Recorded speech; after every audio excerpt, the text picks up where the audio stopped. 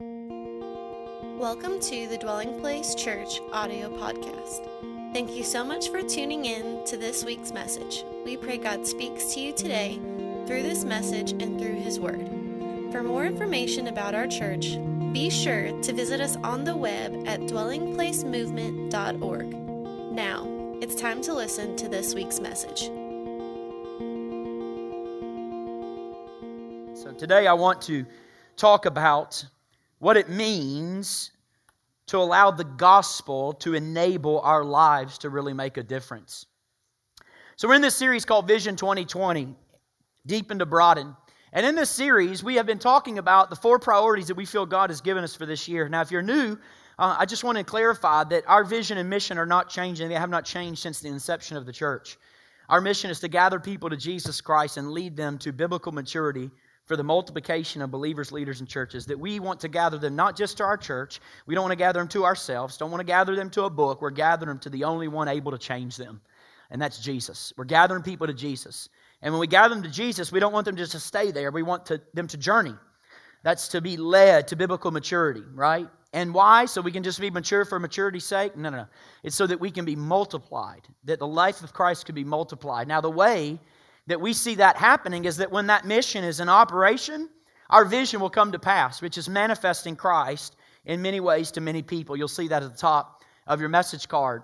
But what we begin to do is ask God for this year, okay, Lord, in light of what you've asked us as a community to be, what should be the emphasis? What should be the points of priority? And so we've taken these 4 weeks in January to hit each of those. Week number 1, I talked about deepening the spiritual life of seeking believers. How do we deepen the spiritual life of those that are seeking for more? Last week, Pastor Chad talked about deepening our relational impact, okay? Or our relational networking or influence, so to speak, of Latinos. You say Latinos against others? No, it's because God has opened the door for Latinos to be a part of our congregation, and we are surrounded by so many Latinos that are deeply, deeply unreached, okay? For the gospel, don't have a local church family, and it's a priority of ours. And today I want to preach a message on point number 3, and that's broadening our intentional influence with young adults. Broadening our intentional influence with young adults. Now, when I say that, if you're not a young adult in the room, don't check out, all right? Because of 2 reasons. Number 1, I'm not saying that we have to be young adults to reach young adults. That's number 1. Number 2, most of what I communicate today probably has more to do with us older than young adults and the habits, the hang-ups, and the issues that we have that are very wrong, okay, that we need to ultimately get rid of to see the change God wants to bring in our life. So I want to talk today about how you change your life. Now, all of us in here need some change, right? How many of you'd say you need some change, okay? You need some change in relationships. You need some change for the better. How many single people in here, you need to meet your spouse this year, okay? No more years shall pass. Oh, yeah, we got 1, unashamedly. That's what I'm talking about. We got 2, we got 3. That's what I'm talking about. It took about 15 minutes to get that in the first gathering, all right? So you need to meet your spouse this year. Well, the reality is that no one can change your life for you. No one can do that. No one has the capacity to make the decisions for you. God has given you volition. He's given you will. He's given you a choice, right? That's what love necessitates. It necessitates free will. And God has created you that way. To choose Him, to choose this, to choose that. You have the freedom of choice. And the true change in our life, sustaining change, is only the answer lies within a relationship with Jesus Christ. But not just coming to know Him, it lies within your understanding of the Word of God and then being able to rightly apply the Word of God to your life. Last year, think about this, Americans spent $7.6 million teaching financial literacy to anybody for free who wanted to take it. $7.6 million. Well, they thought if people get the information, they're going to change. So after the class, they did a research and they did follow-up.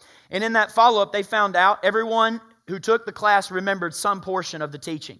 So they had some kind of recollection of what they heard. And so they thought, well, the information is going to change people's lives. The only problem was that when they followed up, less than 10% actually applied the information they learned. We know as educators today that the lowest level of learning is lecture-level learning. It's changing the dynamic in the face of education, right? Less than 5% of Americans learn best now by listening. It's going to have to change the way we do the church. It's going to have to be changed the means and ways that we do education. That's why we always say you need to be in a connect group. You can listen to sermon after sermon after sermon after sermon after sermon. But if the stats are true, less than 5% of you are able to really recollect the information and enough to bring it to a place of application. That's highly discouraging for a guy who spends 10, 15, 20 hours a week studying and putting together words that we are believing God to breathe on to change lives, right? I mean, that's a challenging situation in our nation, in our Western world, okay? And it's not that way in other parts of the world. And I go to Asia, they want you to preach from like 6 a.m. until midnight. They don't want bathroom breaks. They don't want food breaks. They don't want to move, okay? They want to sit there and listen to the Word of God.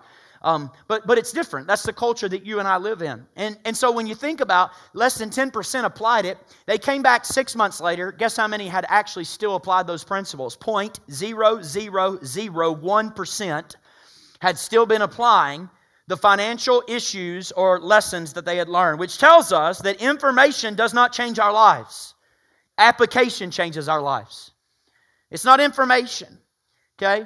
It's not just information. If we were just about information, we would be a school. We're not. The Word of God is learned through teaching, but it's lived through fellowship. So it's not just about learning more, it's about living more. It's about applying more, which happens in relationships. The wisdom that comes from God is wisdom that can only come from the heart, which means it has to be interacted with. It means I cannot get it just by studying a book. I have to interact with human beings, others made in the image of Almighty God. So it's not enough just to know the Word. It's not enough just to study the Word. You actually have to apply the Word in your life. You have to experience the Word of God. And here's the truth. When you get born again, the born again experience, folks, gives us limitless potential. I was thinking about last night, and my creative juices were flowing, right? I was thinking about how much potential is in each of our lives when we get born again. The Creator God who lives in us, who has a rule and a reign, and has a desire and intent, we become the very vessels whereby God's dreams get expressed in the earth. God has a dream. God has a dream for our city. God has a dream for this nation. God has a dream for the nations of the earth. And when you become born again, you are born again with limitless potential. I mean, potential that is off the charts. But it does no good if we remain in a potential state of life. We must move to a kinetic state of life. We must apply what we are hearing. When I was born again with possibilities. In fact, our lives are a lot like these balloons behind me. These balloons are filled with helium. After gathering, we can pop them and suck down the helium and talk really weird, right? Get a high-pitched voice, right? I'm still a kid at heart. No one's ever done that before besides the preacher? Okay, yeah, okay, cool. Good admission right there. So our lives are like these balloons, right? We're often tied down to weights that are holding us down. We're meant to soar. Ephesians 2:10, we're created in Christ Jesus to do good works. He already prepared them. When I start doing them, I'll soar. I'll live on a whole new playing field, a whole new level and plane of life. But these weights hold us down from our potential that God has given us in the new birth. There were 3 guys in Matthew chapter 25 that were given gifts. The master came to these 3 guys and he gave them all different measures of the gift. In fact, we all as believers, we all as people have been given a gift. We live in 2020. God has given us 2020 as a gift. He's given a gift to you. He's given potential to you. He's given insight to you. And it's amazing that what we do with that potential, what we do with that gift is our gift back to God in the world. So God gives us, through the new birth, limitless potential, limitless possibility. And what we do with that possibility, what we do with that potential is our gift to God and our gift back to the world. You say, Craig, what weights are holding me back? You got to ask that question. What weights are keeping me bound? Each of these guys in Matthew 25 get 3 different gifts. The first one gets 5 talents. The second one gets 2 talents. The third one gets 1 talent. The first guy, the master leaves, and the guy with 5 talents, he takes it and multiplies it and maximizes his gifts. The master comes back and he says, well done, thou good and faithful servant. You took what I gave you 5 and you made it 10. You multiplied it. You used the potential I gave you. Second guy gets 2 talents. He takes the 2 talents, he invests them. He does what he's supposed to do with them. He makes the most of the opportunities that he had, most of his potential. He comes back. The master says, how many do you have? He said, I got 4. Well done, good and faithful servant. Then you got one guy who gets 1. And he says, oh, I'm afraid to fail. I'm afraid to step out there into the potential God's given me. I'm afraid of investing the little that I do have. I'm just going to take it and keep it safe. I'm going to bury it. And he comes back to the house and the master said, where's the talent? And he said, oh, look, I kept it for you safe and sound. You know what the master says to him? Jesus here. He says, you wicked and you lazy servant. AKA, Jesus says when He regenerates us, makes us new, He does not expect to see us face to face with the same potential that He gave us when He made us born again.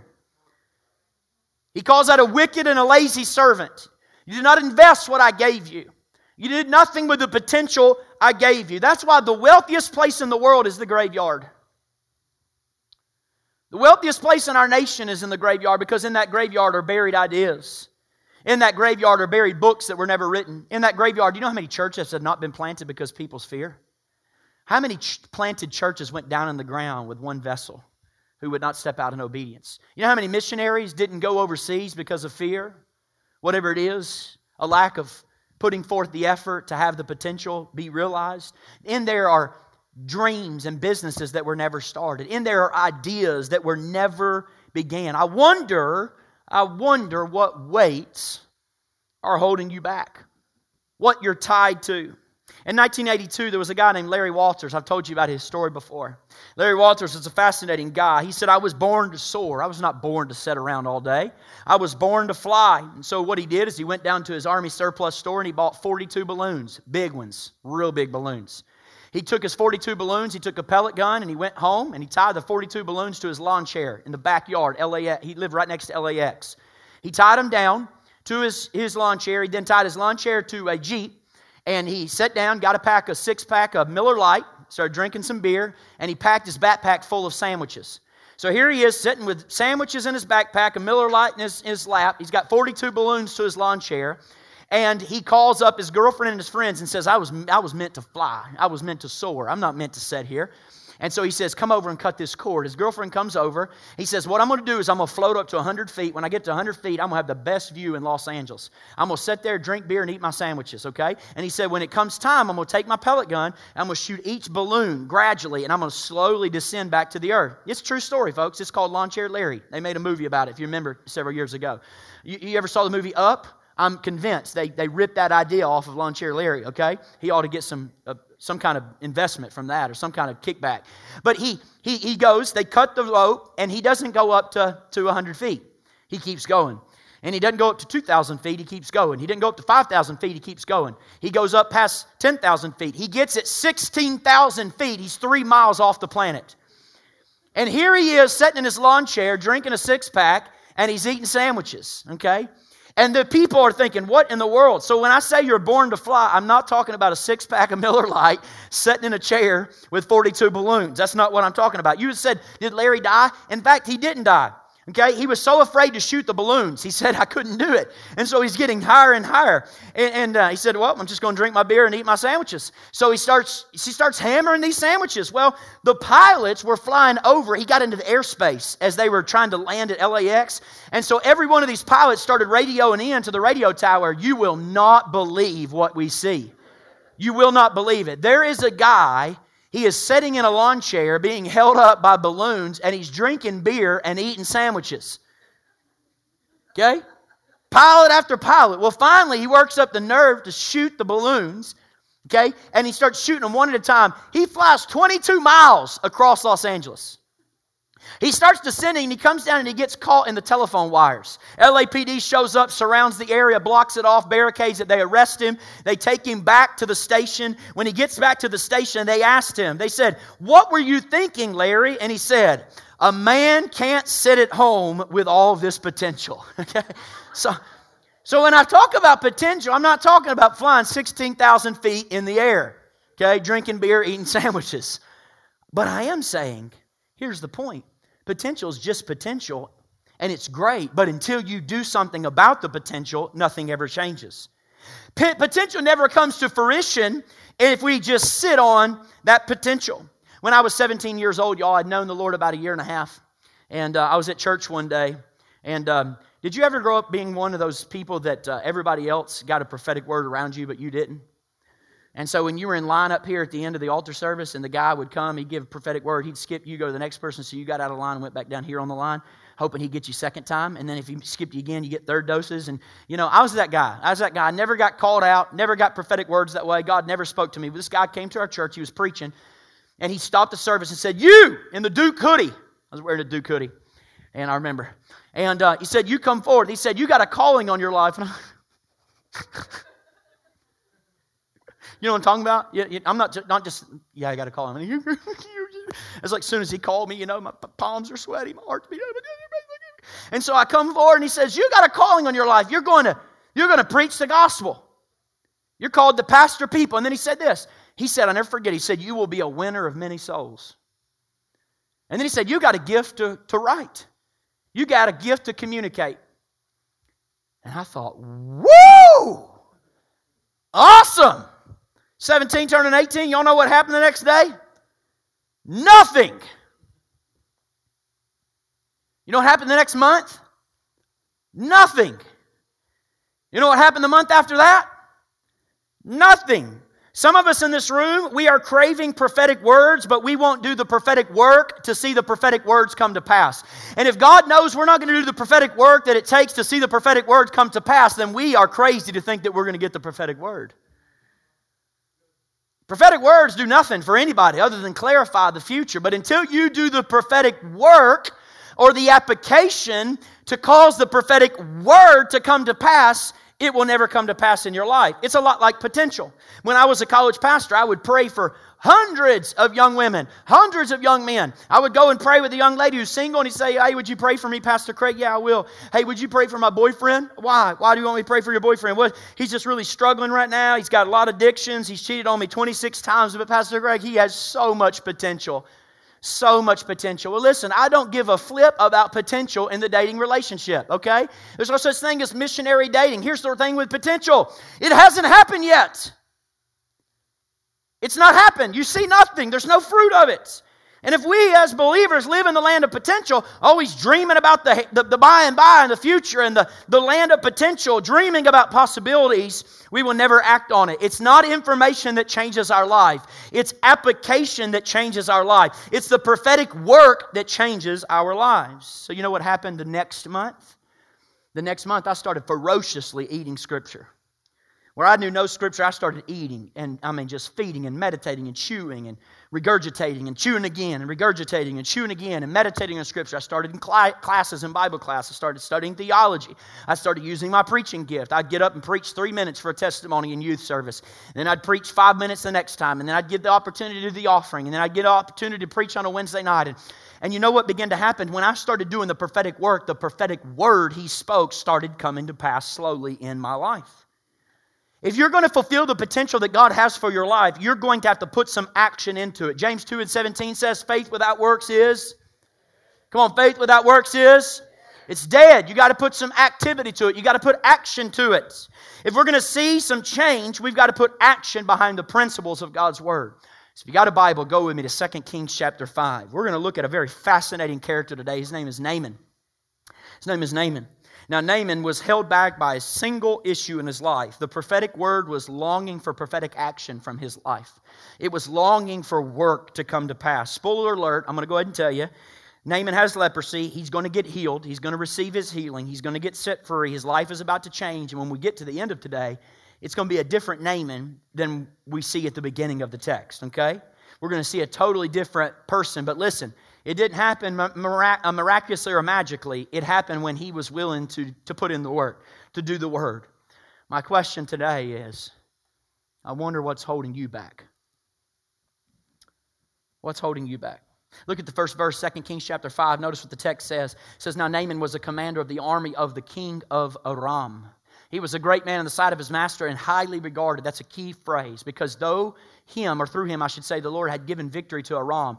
He was a valiant soldier, but he had leprosy. He was a valiant soldier, but he had leprosy. Let's pause right there. Leave that up. He's a successful man. He's famous man. He's impressive man. By the way, y'all, he is the number 2 man in the most powerful nation. Syria was stronger than Israel at this time. This is 722 BC. King Solomon has died. David's son has died. The kingdom has now split. It went through civil war. You had a northern kingdom and a southern kingdom. Southern kingdom is called Judah. Northern kingdom is called Israel. Israel will be overtaken by Assyrian captivity. Southern kingdom, Judah, will be taken by Babylonian captivity because of their stiff neck, their obstinance, their hard-heartedness. And here is the number 2 man, the most powerful man in Syria. Syria had gone into Israel and they were taking POWs. They were pulling prisoners of war. And now this king, who was highly regarded by his boss, he was number 2 in charge, highly regarded by his co-workers, his employees around him.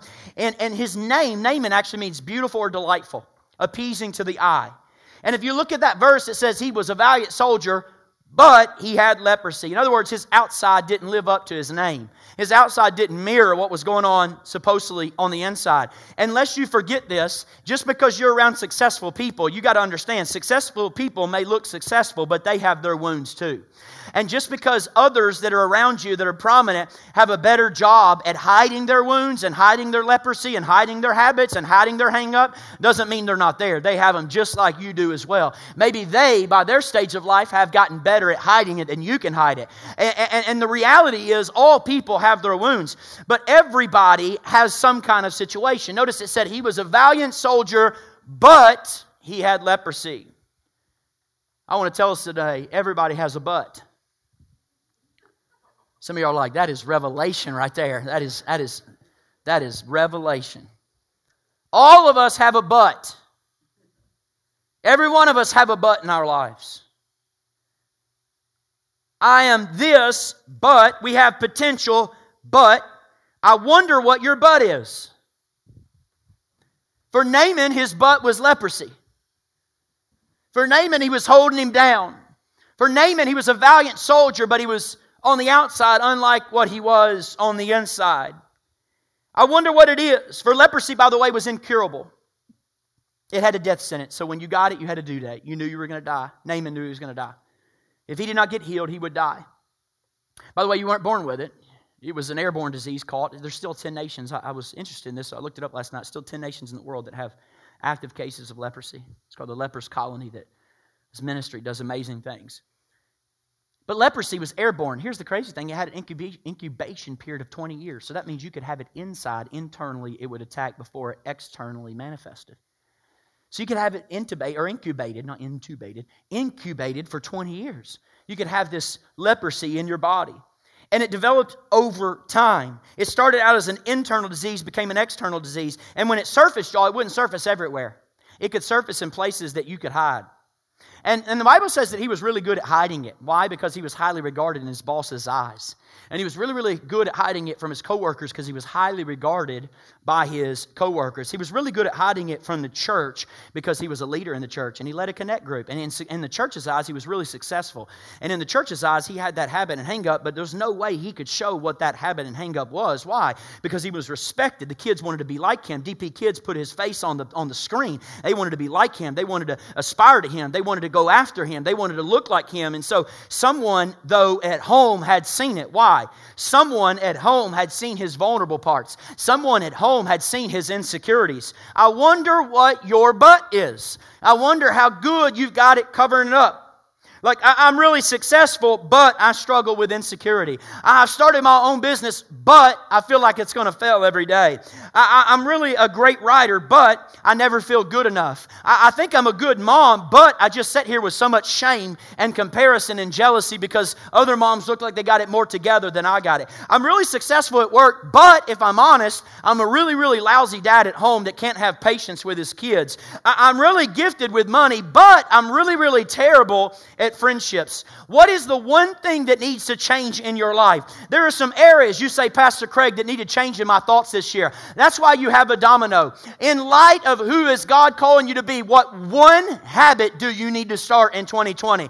Don't try to tackle 20 habits. Don't try to get 15 habits. Don't try to get 5 habits. In light of what God's called you to do, what one habit? You want to make it obvious. You want to start small. You don't want to say, I'm going to read the whole Bible reading plan if you've never even read the Bible once. You need to start in one verse. You need to get the YouVersion app. You need to have one habit. And what you recognize is that when you get the one habit down, it becomes like a domino effect to begins to change your life to fulfill the potential God has for you. So what I want you to do is to take the domino. Where is it? Is it overeating? Put it next to the refrigerator. You see it every time. What is the one habit? If you constantly keep on reading Facebook and scrolling instead of opening and scrolling and not opening, so you put it on your Bible. You put it next to your bedstand. You never go to sleep until the domino's knocked over. What one habit in light of who God has called you to be needs to change in 2020?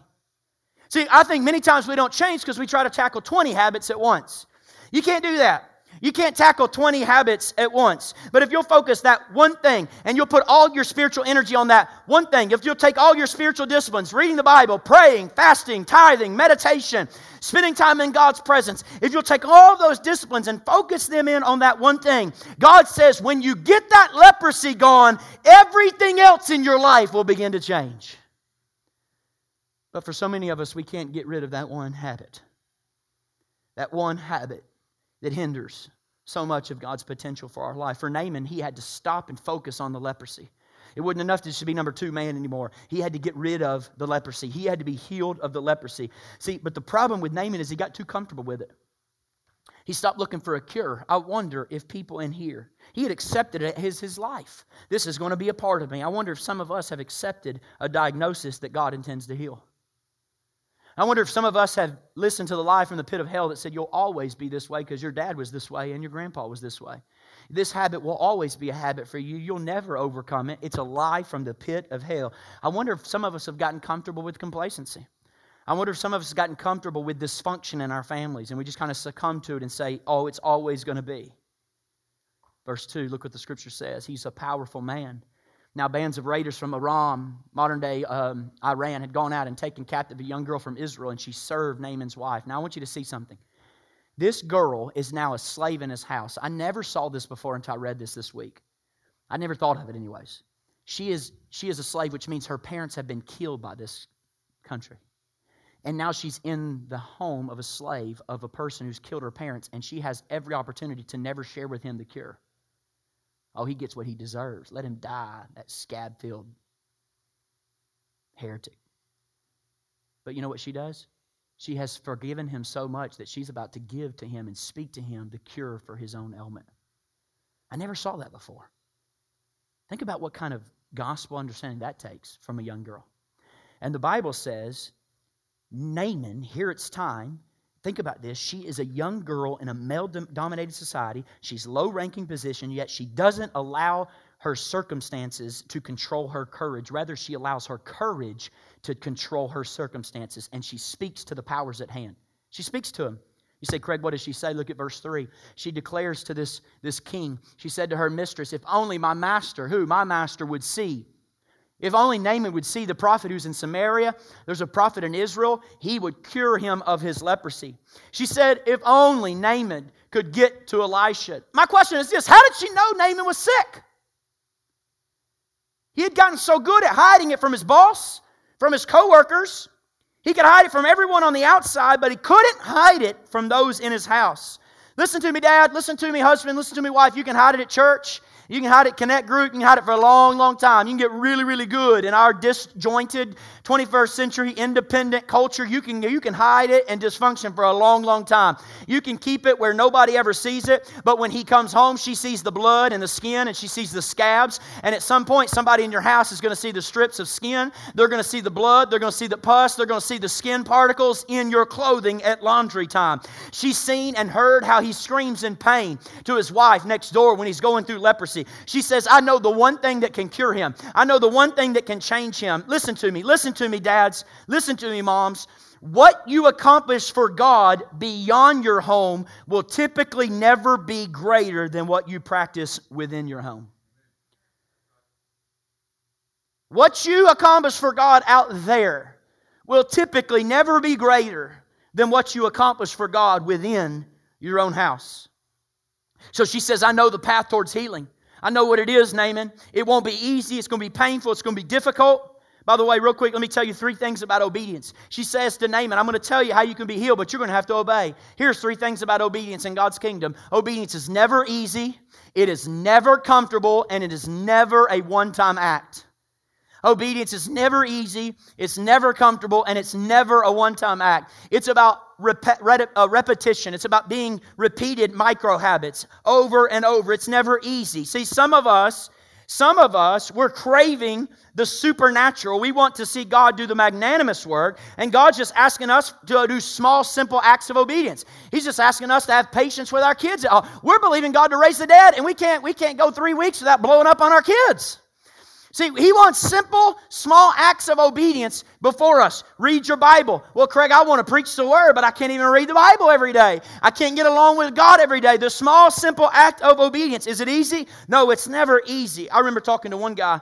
I was praying for him in the altar, and I came down here, and I remember talking to him, and he said, Pastor Craig, I want to see the dead raised. I want to see the blind eyes open. I want to see the deaf ears open. And when he said that, I saw his wife kind of at a distance.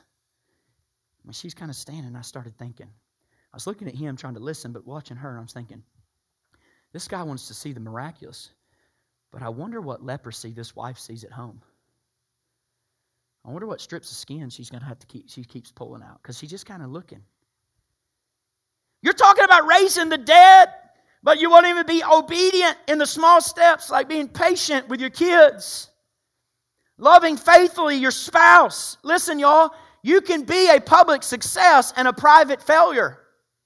By the way, that is what I call misery. That's my definition of misery. To be successful publicly and to be a failure privately. Oh my God, it's the worst way to live. You are crumbling internally and everybody externally thinks you're doing well. How sucky is that position? How bad is that position? That's misery. To be having all kinds of success outside and yet inwardly be failing. You can be successful in your company, but when you come home, your kids are going to see your blood, and your kids are going to see, they're not impressed by your activity at church. They're totally unimpressed with your ability to quote the phases of spiritual development from growth phases. They're totally unimpressed with your ability to quote every verse that fills every phase if you don't treat their mama correctly or you don't treat them with the right words. They're totally unimpressed. And they're going to see your scabs, and they're going to see your skin particles, and they're going to see the pieces of you that nobody else sees. So what does she do? She speaks up. She speaks to the powers at hand. This is what we would call prophetic speech. I mean, this is the Spirit of God resting on this slave girl. And she speaks. You say, Craig, what does she speak? She's casting a vision. There's a man in Samaria that can heal you. If you only knew the potential God had for you, Naaman, if you only knew, God's saying to you today, if you only knew the potential God has for your life, you have no idea who and what God wants you to become in His plan. God did not intend for you to be held back by these weights. Jesus did not die on a cross so you and I could fake being okay. Jesus did not die on a cross so that you and I can act like we got it all together. He died on a cross that we might receive the potential of the born-again experience and lay our lives down to allow His Spirit to work through us. My question is, can you take advice from somebody beneath you? Can you take advice from somebody beneath you? Can you take correction from someone younger than you? Can you do that? Here, Naaman is stronger than her. He's more experienced than her. He's more powerful than her. He has more knowledge than her. And yet God is speaking truth to him. And what we find out is that Naaman listened. Listen, men, listen to me. One of the strongest things that you can do, men, is listen to the people that are beneath you. Listen to the people that God has surrounded you. Listen to your wife who has more discernment than you do. Listen, listen, listen. They're not there to cut your head off. They're there to protect you. They're there because they love you. They love your blood. They're wanting to speak truth to you. You have to stop and listen. And what she's doing is casting faith for Naaman. She's saying, Naaman, this is a future for you. You don't have to live bound up. You don't have to stay addicted. I'm talking to somebody. You don't have to stay depressed in 2020. You don't have to. You can choose to, but you don't have to. You don't have to stay oppressed. You don't have to stay afflicted. You can be healed. You can be free, Naaman. You can be set free. You can be delivered. I'm speaking to someone. You can get your marriage back in 2020. You can be restored in 2020. You can get your kids back in 2020. You can get delivered from that habit that has been there for the last 15 years in 2020. You can be delivered from whatever sin and its consequences. You can be healed of that sickness. The question is, do you believe it? See, it's one thing to listen to it. It's another thing to believe it. You know how we know that Naaman didn't just listen, but he believed it? Because the very next verse, he immediately put action to what he believed. Listen to me. A real vision leads to real action. I know what you believe about what God has called you to do tomorrow by how you steward today. So if I see you not stewarding today well, I know you don't believe God's called you to do anything tomorrow. But when you steward today well, you believe God's called me to do something tomorrow. There's potential that has to be realized. So our steward today is a gift. What does Naaman do? He hears the vision. Faith comes by hearing, and hearing by the Word of God. What are you doing every Sunday? You're hearing the Word of God. What are you doing when you get in your Bible? You're hearing, speaking, learning the Word of God. My question is not, are you hearing it? My question is, what are you doing with the vision? What are you doing? Are you applying it? Are you taking the Word of God and applying it to your life? Information doesn't change you. Application leads to the change that you need in your life. And so once Naaman hears it, he goes immediately to his boss and he says, okay, I can't hide it anymore. So he goes to his boss. Look at verse 4. I told you obedience is never easy, right? It's not easy. We're going to have to obey the vision of faith that God is casting for us. God doesn't want us just to dream about healing. He doesn't want us to just dream about change. He wants us to have a real revelation. 3 things about obedience. It's never easy. It's never comfortable. It's never a one-time action. It requires repetitive acts of obedience. We don't have a life change just from a single breakthrough. You know, we're Spirit-filled people. You know what that means? We believe in the power of the Spirit. We believe Jesus is a Spirit baptizer who wants to empower us for His witness. But let me tell you something. We also believe that lives can be altered at the altar. I want a spelling bee this week. You know what they asked me? The 3rd question, altar. I thought, you don't even know who you're talking to. I'm a pastor who lives down there. Of course, I know how to spell it. And I think Mary back there was saying A-L-T-E-R. I'm like, no, it ain't L-E-T-E-R. That's like altar and change. I'm talking about like the altar, you know, place where things go to die. A-L-T-A-R, altar. That is correct, Mr. Musgrove, right? But we believe that the altar is a place where things can be altered. They can be changed. But listen to me. You never get real change by one breakthrough. Ever. Study the people who win the lottery. When they win the lottery, what happens? They get a temporary circumstance change, and they love it, boy. Right? They win the lottery, but if you ever research those people, guess what happens years later? They have not changed one iota. You do not change because you don't have the character to sustain it with a breakthrough. So God knows that. So that's why He has to put you through what you're through. He knows it. He loves you too much to get away with it. He loves you too much to get away with a magic wand and all of a sudden being anointed. No, He's going to put you through an olive press and rip you to shreds. Why? Because He binds up and He heals. He afflicts and He brings strength. That's what the prophet said. I know we don't like it. I don't like it either. But that's the way of God. That's the way of the kingdom. That's what happens. So what happens is Naaman, he's wanting a one-time breakthrough, but the reality comes when, no. It's not a one-time breakthrough.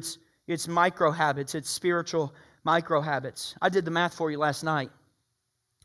Let me tell you something about compounding interest. If I came to you right now and said, would you want $1 million in your bank account? Right now, you can get it.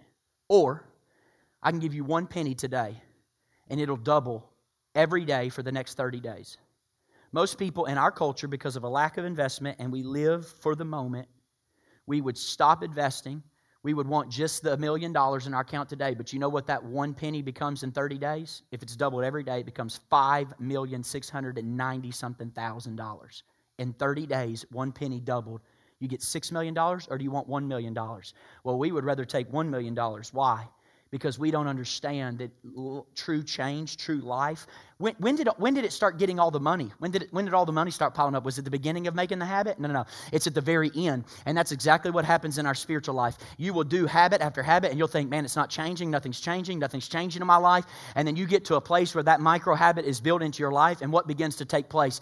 All overwhelming types of change. You know what that should tell us by the principle of compound interest? We're using compound interest to preach this morning. You know what it should tell us? It should tell us very clearly, you need to know whatever you want to be in the future, you need to start now and you need to start small. Now and small. Now and make it obvious. That's the secret of fulfilling the potential in our life. So what Naaman does is he acts on the word. Everybody say act. First step of obedience is just to act. Dr. Cho, he planted a church in Seoul, South Korea, right? And I think it's the largest church in the world, up to 1 million people at one time. I think they had 100,000 small group leaders at one time. They have something called Prayer Mountain, and here's his recipe for success. Now, he about killed himself planting the church. He did. He's literally on death's door. But But this is his plan for success, okay? We won't tell that part of the story. His plan for success was this, okay? His plan was, I pray and I obey. I pray and I obey. I pray and I obey. I pray and I obey. Tomorrow I pray and I obey. Tomorrow I pray and I obey. And you do that over a lifetime. See, sometimes we live our Christian lives with a struggle like I have to obey, right? Obedience is never easy, but if I'll keep on obeying longer and longer, the more I obey, the more I'll fall in love with Jesus, and then it won't be a to-do list anymore. I obey out of a place of love instead of a place of grudge. I obey out of a place of love rather than a place of hatefulness. I have to go to church. I have to tithe. I have to read my Bible. I have to love them. I have to forgive. No, Naaman goes to the king and he says, listen, king, don't be alarmed. It's just a freckle, y'all. I've not gotten any tattoos. And he starts pulling it up. And he says, king, you know I've been trying to impress you for the last 15 years. You see me as a successful man. I'm highly regarded, but I need to show you something. He lifted up his shirt and he said, I got to get vulnerable. I've been hiding this from you, and this little prophet told me that if I would get vulnerable and go to Israel, I'd have my habit, my hang-up healed. I need a change in my life. For some of you, listen to me carefully. The change in your life will only happen when you get vulnerable in front of the very person you're trying to impress right now. It's walking up in front of the person that you love their approval and getting vulnerable and saying, I've been hiding, but let me show you what's actually here. That's why we do altar calls at this church. As long as I'm the pastor, we're going to continue to do altar calls. Why? Because the altar is a place of vulnerability. You want real change? Vulnerability is the avenue to change. You cannot change until you get vulnerable. You think you can sit in your ego and change? Good luck. That'd be fun, right? And people do this. Christianity doesn't work for me. I go to church. It doesn't work. It's because you're not doing it His way. It only works His way. If I sit in my ego, edging God out, how would I ever change? If I want to hold on to my pride, how would I ever change? I have to be willing to be vulnerable in front of the very people I'm trying to impress. And you can't change until you let go of your pride. How are you doing today? Oh, I'm good. I'm super. I'm blessed and highly favored. I have no stress. I have no issues. You want me to lay hands on you and pray for you today? I'm like, okay, that's fine for you. But us normal people, we got issues, okay? DP is a place for perfect people too, okay? We gather all people to Jesus Christ. So perfect people, you can go to Jesus too, okay? Come on. I mean, but for the most of us, we got habits, hang-ups, and issues. It wasn't until Naaman said, hey, I'm going to get honest and vulnerable, then the change began. He finally felt released to go to rehab. He finally felt released to get help he needed. He finally felt released to get rid of the rage that was eating his organs alive, the anger that was unprocessed. So the king said, okay, it's time to go. Go on with your bad self, Naaman. But he said, Naaman, before you do, I know the king of Israel, so here's what I'm going to do. I'm going to write him a little letter. I'm going to write you a letter, take it to the king, and then you go from there. So he left. He took 10 talents of silver, 6,000 shekels of gold, and 10 sets of clothing. So he goes to Israel. It took him a week to get there, by the way. He gets to Israel. He shows up to the king of Israel. Who is this? The second most powerful man in the country of Syria. Look what happens in verse 6. He shows up at the king's house, and he says to the king, hey, here's the letter. The letter he took, it said, with this letter, I'm sending my servant Naaman to you, that you would cure him of leprosy. You know what the king does? Gets ticked. King rips off his clothes. The king of Israel rips off, said, hey, well, am I God? Can I kill and bring back to life? Why does this fellow, why do you, the king of Syria, send someone to me to be cured of leprosy? This dude's trying to pick a quarrel with me. He's trying to cause an issue. But there was a man that was around the king. His name was Elisha. And he was around the kingdom, and he heard, look at the next verse. He heard, the man of God heard what the king said to Naaman. And he said, he sent him a message and he said, why have you torn your robes? Have the man come to me, and he will know that there is a prophet in Israel. In other words, you know what Elisha said? He said, in other words, king of Israel, you don't have to figure this out. The power of God will do what you cannot do. This man's not been sent for you to have your human ingenuity to try to get him better. Listen, God has a cure for what he is facing today. Some of us in this room, we've gone to every other remedy. We've gone to every other counseling. We've gone to every other person. We've gone to every other individual in our life, but we won't go to God. We won't go to the one who says, I have a cure for your habit. I have a cure for your hang-up, but you got to do what I ask you to do. You have to be obedient to the word I give you. God, I'm telling you, has a cure for the habit you're trying to break. I'm telling you, God has freedom for whatever issue you're facing today. So look what happens, verse 9. Elisha said this, and Naaman went with his horses and chariots and stopped at the door of Elisha. You see the entourage? Second most powerful man on the planet. He's showing up with an entourage. He's traveled for a week. Here's Elisha inside the house. I love Elisha. He is so gangster, y'all. He is gangster times 10. Look what he does. He's at the door, 20 feet away from the man. And look what the Bible says in verse 10. Elisha sent a text message to him. He walks in the back bedroom, won't even go open the door, send a messenger, but it's text message, right? Elisha was such a millennial, okay? He was a young adult. I am a young adult too. And he texted him, and he said, look what he said. He said to the messenger, hey, go meet him at the door and tell him, go wash yourself 7 times in the Jordan, and your flesh will be restored, and you will be cleansed. Now imagine, Naaman shows up, whole entourage. Elisha does not go to the door, sends a text message. Naaman is furious. I traveled all this way and the prophet won't even meet me at his door. But you know what's happening? Elisha wanted to test the king. He wanted to test the man. God was testing the man. He wanted Naaman to know, I'm not the one who's going to heal you. Don't you get it out of whack. Don't you think you're coming a week's way for me to touch you. No, this is God's work and this is God's prophetic word, and God's the one that's going to heal you. I can't fix your problems. God will fix your problems. Some of us, we're expecting everybody else to fix our problems. You're waiting on T.D. Jakes to show up at your door, lay hands on your kids. You're waiting for Pastor Craig to counsel you through every issue in your mind. You're waiting for Pastor Chad to show up, touch you, wave a wand. And no. He says, Elisha says to Naaman, this is between you and God. That's it. We keep waiting for someone else to fix our problems, and God's saying, I want you to go back to your Bible and do what I already told you to do in the Word. You don't need anybody else to tell you to do it. You don't need anybody else to explain the Scripture to you. You need to go to your Bible and you need to do what the Word of God says to do. Don't ask for another word if you're not doing the word that's already there. That's what he says. Go back and do what God's asking for you. And he goes on in verse 11, and look what happens. Naaman's ticked. He went away angry, and he said, I thought. Everybody say, I thought. Come on, he said, I thought he would surely come out. I thought he would surely come out to me and stand and call on the name of the Lord and wave his magic wand over the spot of my skin. Y'all, Naaman was like a modern day Pentecostal. I'm telling you, this dude, the more I read this passage, this dude was chasing every revival possible so that somebody would wave pixie dust on him in the altar, right? I mean, he's chasing to and fro. I thought. Today I need a Naaman. I've got a good-looking Naaman over here. Y'all put your hands together for Naaman Calvert. Okay? So this is going to be my Naaman today. Now watch this. Watch this. He's at the door.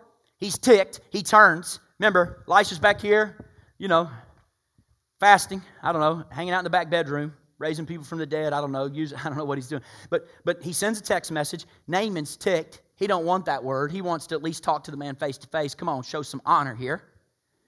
And he's mad, and he goes away totally upset. Totally upset. And the first phrase he said is, I thought. Everybody say, I thought. The problem with many of us is we're stuck in our own thoughts. We're stuck in our own I thoughts. The two words that will block us from every potential that God has for our life. I thought I'd be married by now. I thought I'd be cured of this addiction by now. I thought we'd have children by now. I thought my company would be growing larger than this. I thought my ministry would take off by now. I thought our kids would do this. I thought my bank would show up one day and have more money in the bank. I thought that this person would show love back to me. I thought, but the problem is our thoughts get in the way of God's thoughts. And he said, as high as the heavens are above the earth, so my thoughts are above yours. For my thoughts are not like your thoughts. My ways are not like your ways. In other words, God says you're going to have to get out of your own mind. The I thought's got to die. It's not about what I thought. If you want to fulfill your potential, the thoughts are going to have to go. I want you to go home today and do something beneath you. Do something that is uncomfortable to you. Do something that is humiliating even to you. Do something that goes against the I thoughts. Listen. What if the miracle you're waiting for is actually wrapped in muddy waters? What if the miracle you're waiting for and the change you want actually required you to go down to the altar, but you're a connect group leader in this church? What if the change you need actually required you to get vulnerable, but everybody highly regards you? What if the change that was required of you required you to go to growth phases and finish what you started, but you're unwilling to finish? Vulnerability. What if the thing God was asking you to do was to dip yourself in muddy waters? Here's what Naaman said. He said, I thought God was going to wave His magic wand over me. But that's not what the Word of God said. Look at verse 12, and we're going to jump in the Jordan River. Are not, look what he says. Look what he says. He's ticked, so he says, are not Arabah and Abana and Pharpar, the rivers of Damascus, better than all the waters of Israel? Couldn't I wash in them and be cleansed? So he turned off and went off in a rage. He went off in a rage. I found that most people go off because they won't go in. They go off because they won't obey. And then they blame it on everybody else. Oh, I could have just stayed home in my own waters. God, if I want healing and I want it on my terms. I don't want to do what the Word of God tells me to do. I want it on muddy water. I got good water back in Israel. I know how to deal with my hang-ups. I can take care of my addictions. Of course I can. I can do it. That's not what the Word of God said. So you know what? Thank God he had a friend. How many of y'all need a friend when you're hard-headed? And this friend comes up to him, and this friend, I call it the sandwich approach. This friend puts encouragement on both sides, like a piece of, some buns. I'm talking about butts and buns today. This is awesome. Okay? Yeah, butts and buns. So I should have named this title, Butts and Buns. So he covers him with encouragement, and this is what he said. He said, hey, Naaman, if this man would have told you to go do some great thing, would you not have done it? Oh, Pastor Greg, if somebody had told me to be a missionary to Africa, I'd already be on the plane. But getting down in muddy waters, beyond that, outgrown that. Right? Right? Oh, I want the supernatural. Woo! Let the Word of God come from my lips. Getting in muddy waters, that's humiliating. I ain't doing it. So the next verse, here he is going to the muddy waters. He gets mad. He gets upset. And so notice, we got the waters today called the baptistry. So Mr. Naaman Calvert, we're gonna hop in the river. We're gonna hop in the river. How do you change your life, Pastor Craig? You focus on the little things. You take the micro habits. God is less focused on changing your circumstances and more focused on changing you. So He wants to change you. He wants to change you. Naaman, watch this. Naaman, thank you, brother. Naaman, it got cold this gathering? It was warm last gathering. It's all right. Jordan River was cold. I've been in it. So Naaman, watch this. He wanted the outside to be fixed, but God wanted his pride gone. That's what God wanted gone. He wanted his skin to be healed, but God wanted his heart to be changed. So He gave him a word through a servant girl, and He told him to go do something that seemed totally pointless. Dip 7 times. God was trying to bring life in, so he goes down to the Jordan River. The Bible says in verse 14, he dipped himself 7 times. Who dipped himself? Who dipped Naaman? He did. Did Elisha? Preacher? Connect group leader? Growth phase teacher? No. No one but he did. He made the decision to dip himself.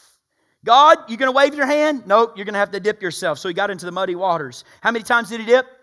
7. 7's the number of miracles, the number of completion, but here it's the number of repetitive action in Scripture. It won't come by 1 time, it's going to be by 7 times. What are you willing to repeat in 2020? So I'm going to give you, in closing, 7 dips for lasting change, not 7 tips. 7 dips. Y'all ready to dip? We're going to dip today. Here we go. Dip number 1. Everybody say dip number 1. First dip's always the hardest. Come on, Naaman. Y'all celebrate Naaman. Good job, Naaman. Dip number 1. The dip's always the hardest one. Dip number 1, renew your mind. Romans 12:2 says we are conformed no longer to the pattern of this world, but transformed by the renewing of our mind. If you're going to change your life, you got to change your thoughts. If you want your life to change, your thoughts are going to have to change. Why? Because change in your life comes down to what's happening between your temples.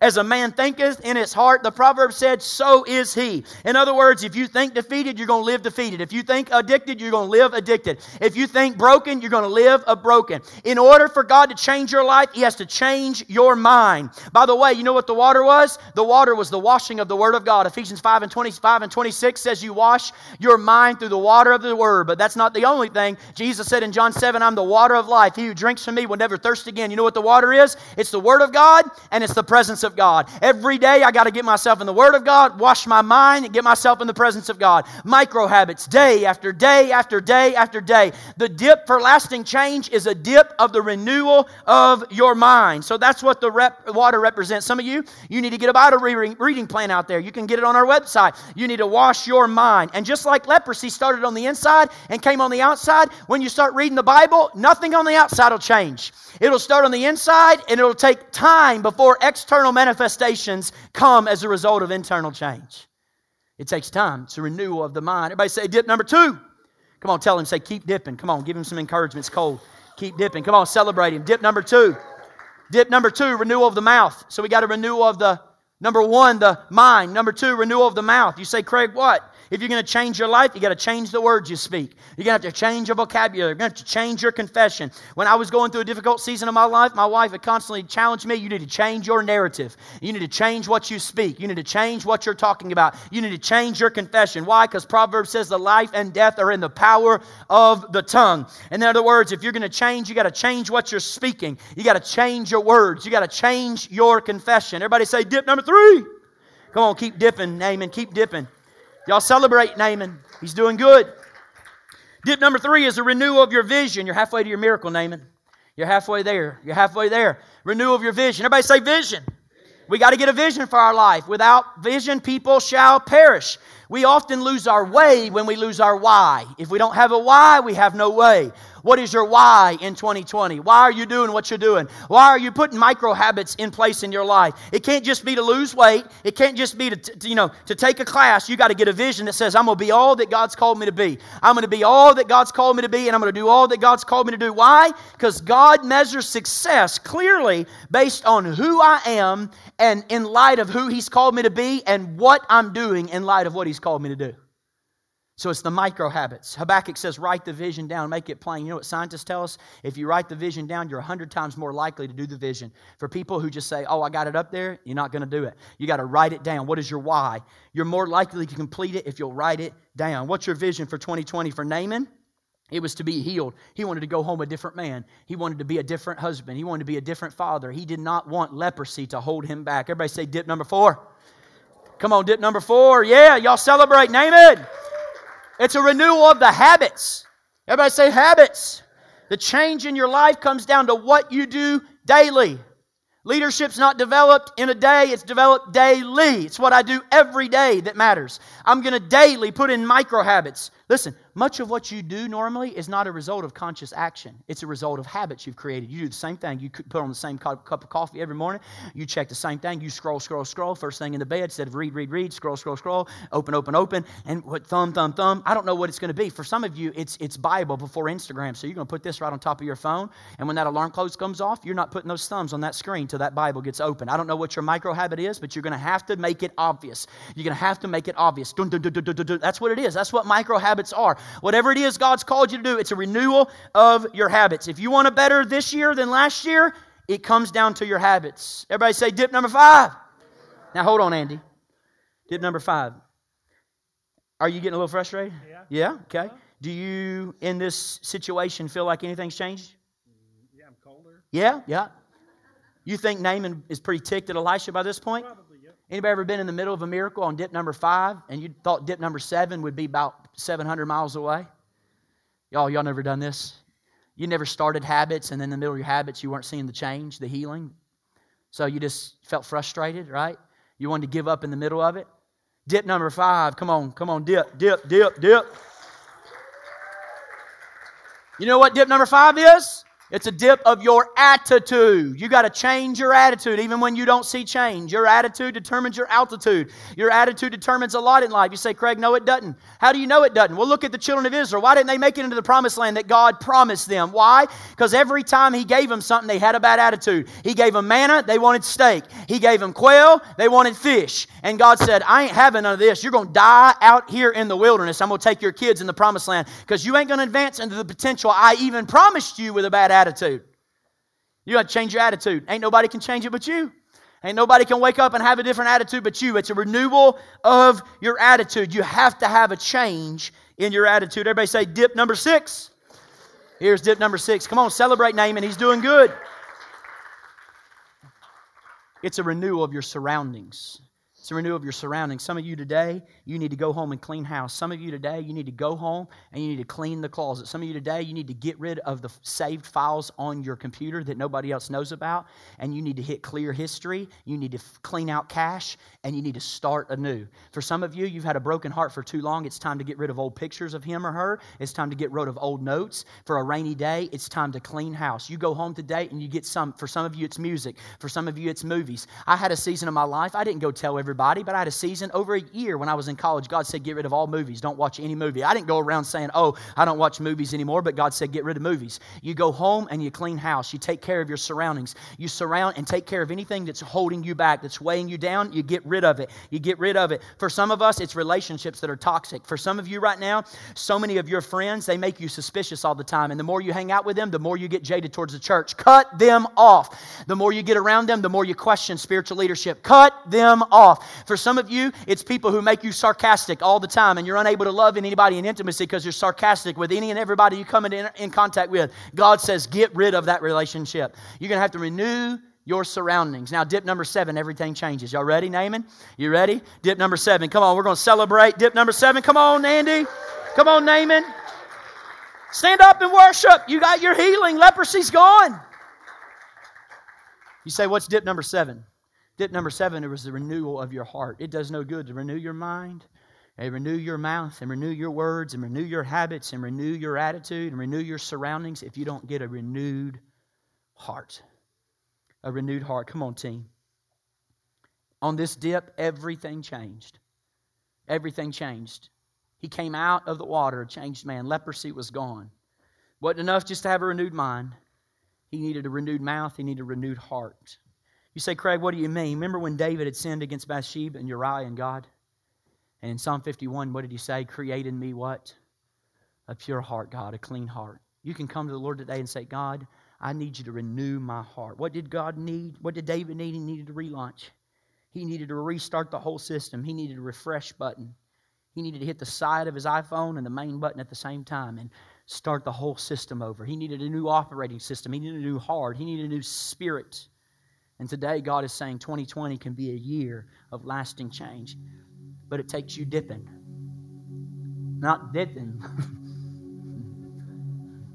but dipping. Dipping. Renewing your habits. Renewing your heart. Renewing your mind.